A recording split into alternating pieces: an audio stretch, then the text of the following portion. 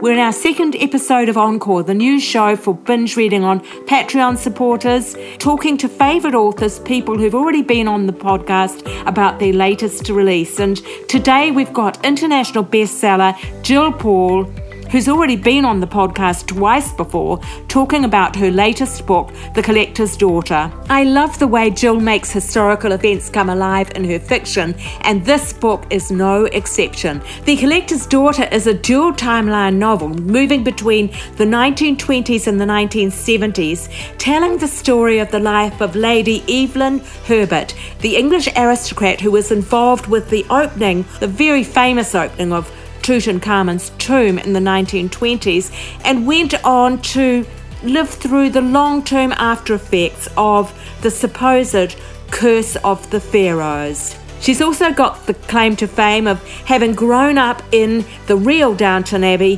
Highclere Castle, where the popular TV series was filmed. So welcome to the show, Gill, and tell us about Pharaoh's tomb and Lady Eve's part in it all. Thanks so much for inviting me on, Jenny. It's lovely to talk to you. Yes, Lady Evelyn was there with her father, the Earl of Carnarvon, and Howard Carter when the tomb was discovered and opened in 1922. And all the evidence is that they sneaked in by night without the Egyptian authorities watching over them, and that Eve was the first one to crawl in. And she was a young lady from the English aristocracy. And I thought to myself, gosh, what that must have been like for her. I'd always been interested in Egyptian stories from school days, but it only really came home to me in 2011 when I visited Egypt, and I went to the Valley of the Kings. We went down that long corridor that Eve and her father and Howard Carter would have gone down in 1922, and saw where his tomb had been, and then went up to Cairo and saw all the artifacts in the Egyptian Museum, and that was staggering. I mean, the enormous wealth of all the gold tombs and the funeral masks and the jewelry. And then little personal details, like Tutankhamun had sandals that had pictures of Nubians on the soles. The Nubians were the enemies of the Egyptians. So every time he was walking on his enemies. And I loved all the little personal touches I saw in the tomb. That's what really brought it to life for me. That's amazing. Now, one of the themes of the story that penetrates the whole story really is the long-term belief that there was some sort of curse involved in opening the tomb. And Lady Evelyn did actually suffer quite a lot of personal misfortune in her life, including being involved in a massive car accident, which resulted in a series of small TIAs, as they're called, and later more serious strokes. And part of the story is her as an older lady in the 1970s, when she is impaired with some of her memory loss and things. That's an interesting part of it, because quite a significant part of the story is told by this older character who's impaired. That was obviously something you deliberately chose to handle that way. My inspiration for this novel, when I decided to write about Lady Eve's part in this huge historical event, were two photographs that kind of bookmarked her life. There's the photograph outside the tomb in 1922 with Howard Carter and her father and her standing there, that made me realise how much she had been part of the discovery, because it wasn't reported at the time. It was always reported as a double act between Carter and Carnarvon. And then there's another photograph of her in 1972 at the opening of the exhibition at the British Museum, and she's standing beside the Tutankhamun mask, the famous gold funeral mask, and she looks slightly dazed, and it might just have been the flash bulbs. But then I read that she had this series of strokes and brain incidents, and I thought, gosh, these two photographs kind of bookmark her life, and I wanted to write about the way her life was affected by being part of the Tutankhamun discovery. And I didn't straight away write it as a dual timeline. I tried to write it as a chronological story, but of course then there's a big chunk of the middle of Eve's life that wasn't really going to be part of my story, which is why I settled in the end on this dual timeline going backwards and forwards. Now, it was a difficult decision, really, to write about somebody whose memory is impaired by stroke. But it did seem to me to be part of this story. She did, as you say, have this car accident in 1935 that certainly affected her health. It was reported in the Times at the time. And it was just part of her life, part of who she was. I mean, you touched on the curse story, and I did toy with whether to include it because I'm not really interested in writing sort of magic realism, are there ghosts in the room type books. Yeah. But it was such a big part of the way that Eve saw the story. She certainly wondered if the curse could have been part of it. And there are newspaper interviews she gives where she says, for example, that she offered to release her husband, her fiance, Brograve, from their engagement in case she was cursed. So because I was writing from her point of view and she clearly believed in it, it was something that I had to address. It was part of the way it was reported at the time. It made all the newspaper headlines, curse strikes again every time somebody died who'd been inside the tomb. So, yeah, I couldn't avoid it at all. Yeah. Her father did die from a very unusual, what was really a very minor accident, very soon after the tomb was opened. I guess that might have been one of the ways in which it started. Well, it strikes us as an unusual way to die. But of course, in these pre-antibiotic days, septicemia was a very real and a major cause of death. He got a mosquito bite on his cheek, for those who don't know the story, and he then nicked it while shaving and he got blood poisoning, septicemia. And there was nothing they could do about that. Either a young, fit, healthy man might have fought it off, but he had poor health from a car accident that he'd had in 1909, and he had breathing problems and he just wasn't strong enough to fight it off. So it wasn't that unusual. Yeah. Just that Fleet Street wanted to write it up. Yeah, exactly. The current Lady Carnarvon describes the opening of the tomb as the first global media event. Would you think that's accurate? It absolutely was. It's impossible to overstate how big the story was in 1922 and 1923, right through the 20s, actually. And one of the reasons is because of advances in print technology, which meant that stories could be cabled around the world instantly. And Harry Burton's photographs, iconic photographs taken inside the tomb. So people could not even read about it. They could see these treasures in place in the tomb. And it was massive. I mean, it really changed so much. It changed fashions of the day. The flappers started wearing the black coal eyeliner with the flicks at the side and cobra bracelets that slunk up their arms. It influenced architecture. The Art Deco architecture has very clearly got the kind of hieroglyphic phoenix wings shapes in it. All kinds of merchandise was made out of Egyptian designs. There were stage shows. The first film came in 1932. Boris Karloff starred in The Mummy, which is a classic. Even Roosevelt named his dog King Tut. So, I mean, it was everywhere. It was absolutely everywhere. That's amazing.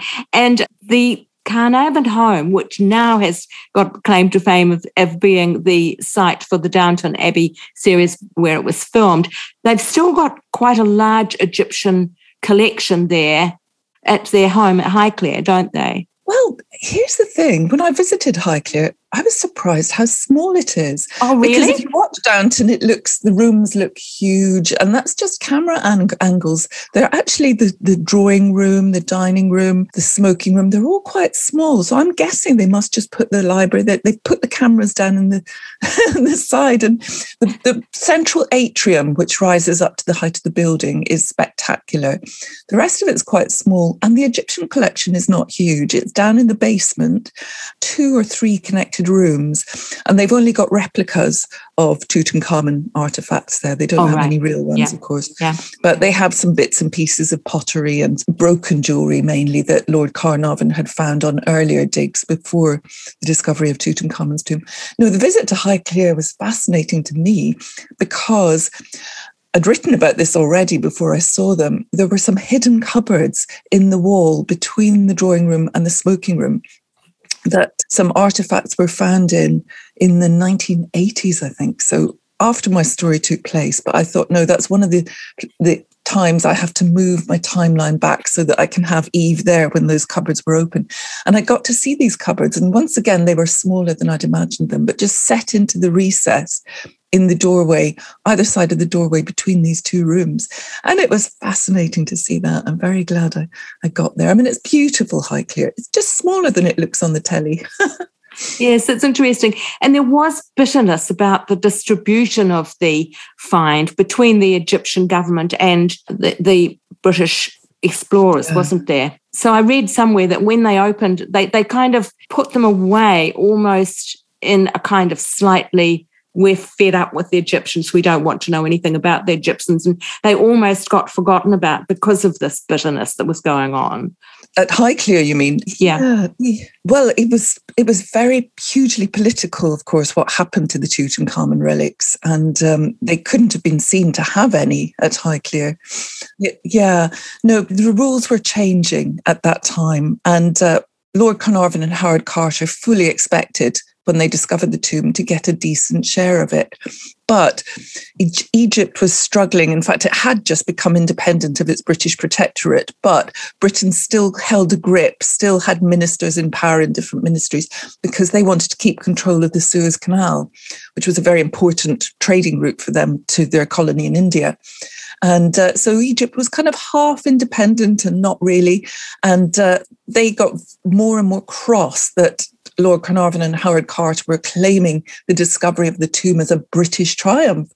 And they were like, hang on, it's our land, it's our ancestors that made all these artifacts. And it became hugely political at the time, as it still is today. Why are Western museums hanging on to artifacts from all these places around the world? You know, in fact, I read at the weekend that the Smithsonian is giving back a lot of its artifacts, including the Benin bronzes, are going back to Nigeria, which of course is where they should be. The British Museum, on the other hand, is lending some of the bronzes to Nigeria for an exhibition. It's like the thief, you know, who plunders your home, lending you back your paintings or sculptures or whatever. It's very bizarre to me that we still hang on to these things. But yes, you know, I think it was felt at Highclere that there was something a bit shameful about and also because of the sad way that Lord Carnarvon died and his brother very quickly afterwards. It maybe wasn't a period in time that they wanted to dwell on after the 1920s. You've got another character in there, the Anna Mansour character, who appears in the 1970s. Now, this is a relatively young woman who says she's researching the whole archaeological aspect of it as a representative of the Egyptian government, and she wants Lady Evelyn to give her recollections of it. But there's a certain sinister aspect to this character. Even right at the beginning, the reader is a little bit unsure of just what her credentials are and whether she's fully truthful in the way that she's approaching things. And she remains slightly mysterious all the way through. She's a very good device for linking Eve back to the finds in the 1970s. Tell us a bit about Anna. So Anna has a couple of functions in the novel, and she is representative of a lot of Egyptian thought, which, you know, is that countries like Britain should be giving back the artifacts that they have. You know, like the Rosetta Stone, this amazing stone that was found by Napoleon's troops in Egypt, the one that allows us to read hieroglyphics, is still sitting in the British Museum. And it's such a big part of Egyptian history. It's just really hard to fathom. So Anna does represent a school of Egyptian thought that, we should be finding out where these artifacts are and getting them back. But she also, as you say, she has a narrative device in the novel to link the two stories and to give a kind of drive forwards, as readers hopefully wonder, can we trust her? What's she doing? And, where is the missing item that they're looking for from the tomb? So, she has that dual function. There's a very interesting twist at the end for those who are going to read the book. There's a great way that it ends, which, of course, we're not going to tell you about, but there is no. And it comes right through to today because, when I was starting to research what we were going to talk about today, I just happened to also be reading a New Yorker story about Tina Brown's new book, The Palace Papers. And I think I'd been vaguely aware that the Queen's racing manager was one of the Carnarvons, but it all fell together because Eve's brother was called Porchy. He was the one who inherited. And I see that the racing manager that the Queen had until the early 2000s was also known as Porchy. And it's funny how the aristocracy, you can see how it more or less just moves on from generation to generation, doesn't it? It does. Yes, the racing manager was Eve's nephew. Eve in my novel, her nephew. Yeah. And there have been rumours that he did have an affair with the Queen because they were very close. They spent a lot of time together. They travelled to the States together to look at breeding techniques and training techniques. And, so those rumours were present. Personally, the Queen, I just can't see it for 1 second. The Queen is all about duty and honour and upholding the standards of the monarchy. So it just makes no sense to me at all.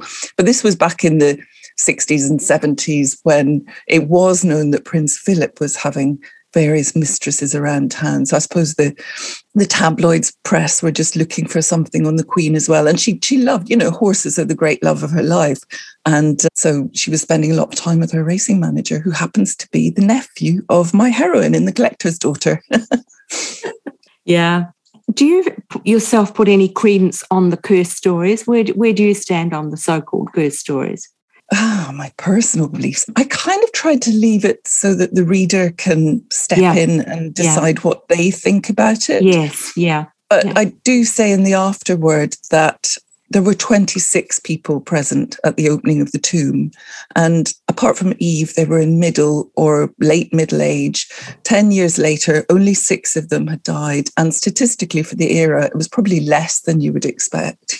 Fewer people who visited Tutankhamun's tomb died in the next, decades than would have in the normal population. So it's hard to find real evidence for anything supernatural going on. They did look at various theories at the time. Every time somebody died, there'd be scandal, the curse strikes again. And they did wonder whether there might have been some kind of microscopic spores in the air in the tomb or bat droppings, but none of these theories hold up at all. And statistically, it doesn't seem to have any basis at all. Yeah. So that's a fantastic book to read. I really recommend it to people. What are you working on now? I have written a book called The Manhattan Girls, which is set in 1920s New York. I'm loving the 1920s at the moment. You can see a theme here. And this is about 4 women who formed a bridge group. And those 4 women were Dorothy Parker, the wittiest woman in the world, Jane Grant, who was the first female reporter at the New York Times and one of the co-founder of the New Yorker magazine. There's Winifred Lenihan, who was a Broadway actress starring in George Bernard Shaw's Premiere, and a woman called Peggy Leach, who went on to win the Pulitzer Prize for History twice. So these are 4 women who had extraordinary careers for their age. I mean, this is 100 years ago, and all of them were massively successful. And they were also struggling to combine careers with relationships. So I write about their struggles, but also about their friendship through this bridge group, which did actually happen, by the way. This is based on a real bridge group and the real events. But as I do with my novels, I've fictionalized the women's lives a little bit, given them thoughts and dialogue and feelings. And I had great fun writing it. It's daunting writing dialogue for the wittiest woman in the world. So that was my challenge in this novel. Anyway, that one's coming out in August in the UK and US. And I'm hoping it's going to be at the same time in Australia and New Zealand, but I'll let you know, Jenny. It sounds fabulous.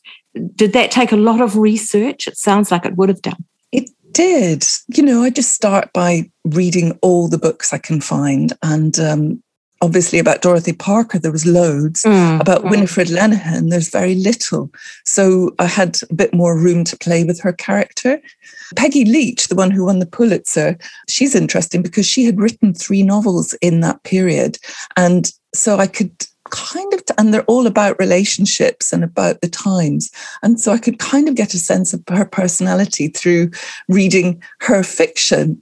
And then, of course, I think, gosh, I wonder what people make of my personality reading my fiction, because you do get a sense of the author when you read a book, I think. Not that it's directly autobiographical, but you can tell a bit about their worldview and how they think about things. Yes. Yeah. That's fantastic, my dear. Thank you so much for your time. It's going to be the first one in our new Encore series. Thank you so much, Jenny. I'm delighted to talk to you again. It's been lovely. Bye for now. Bye-bye.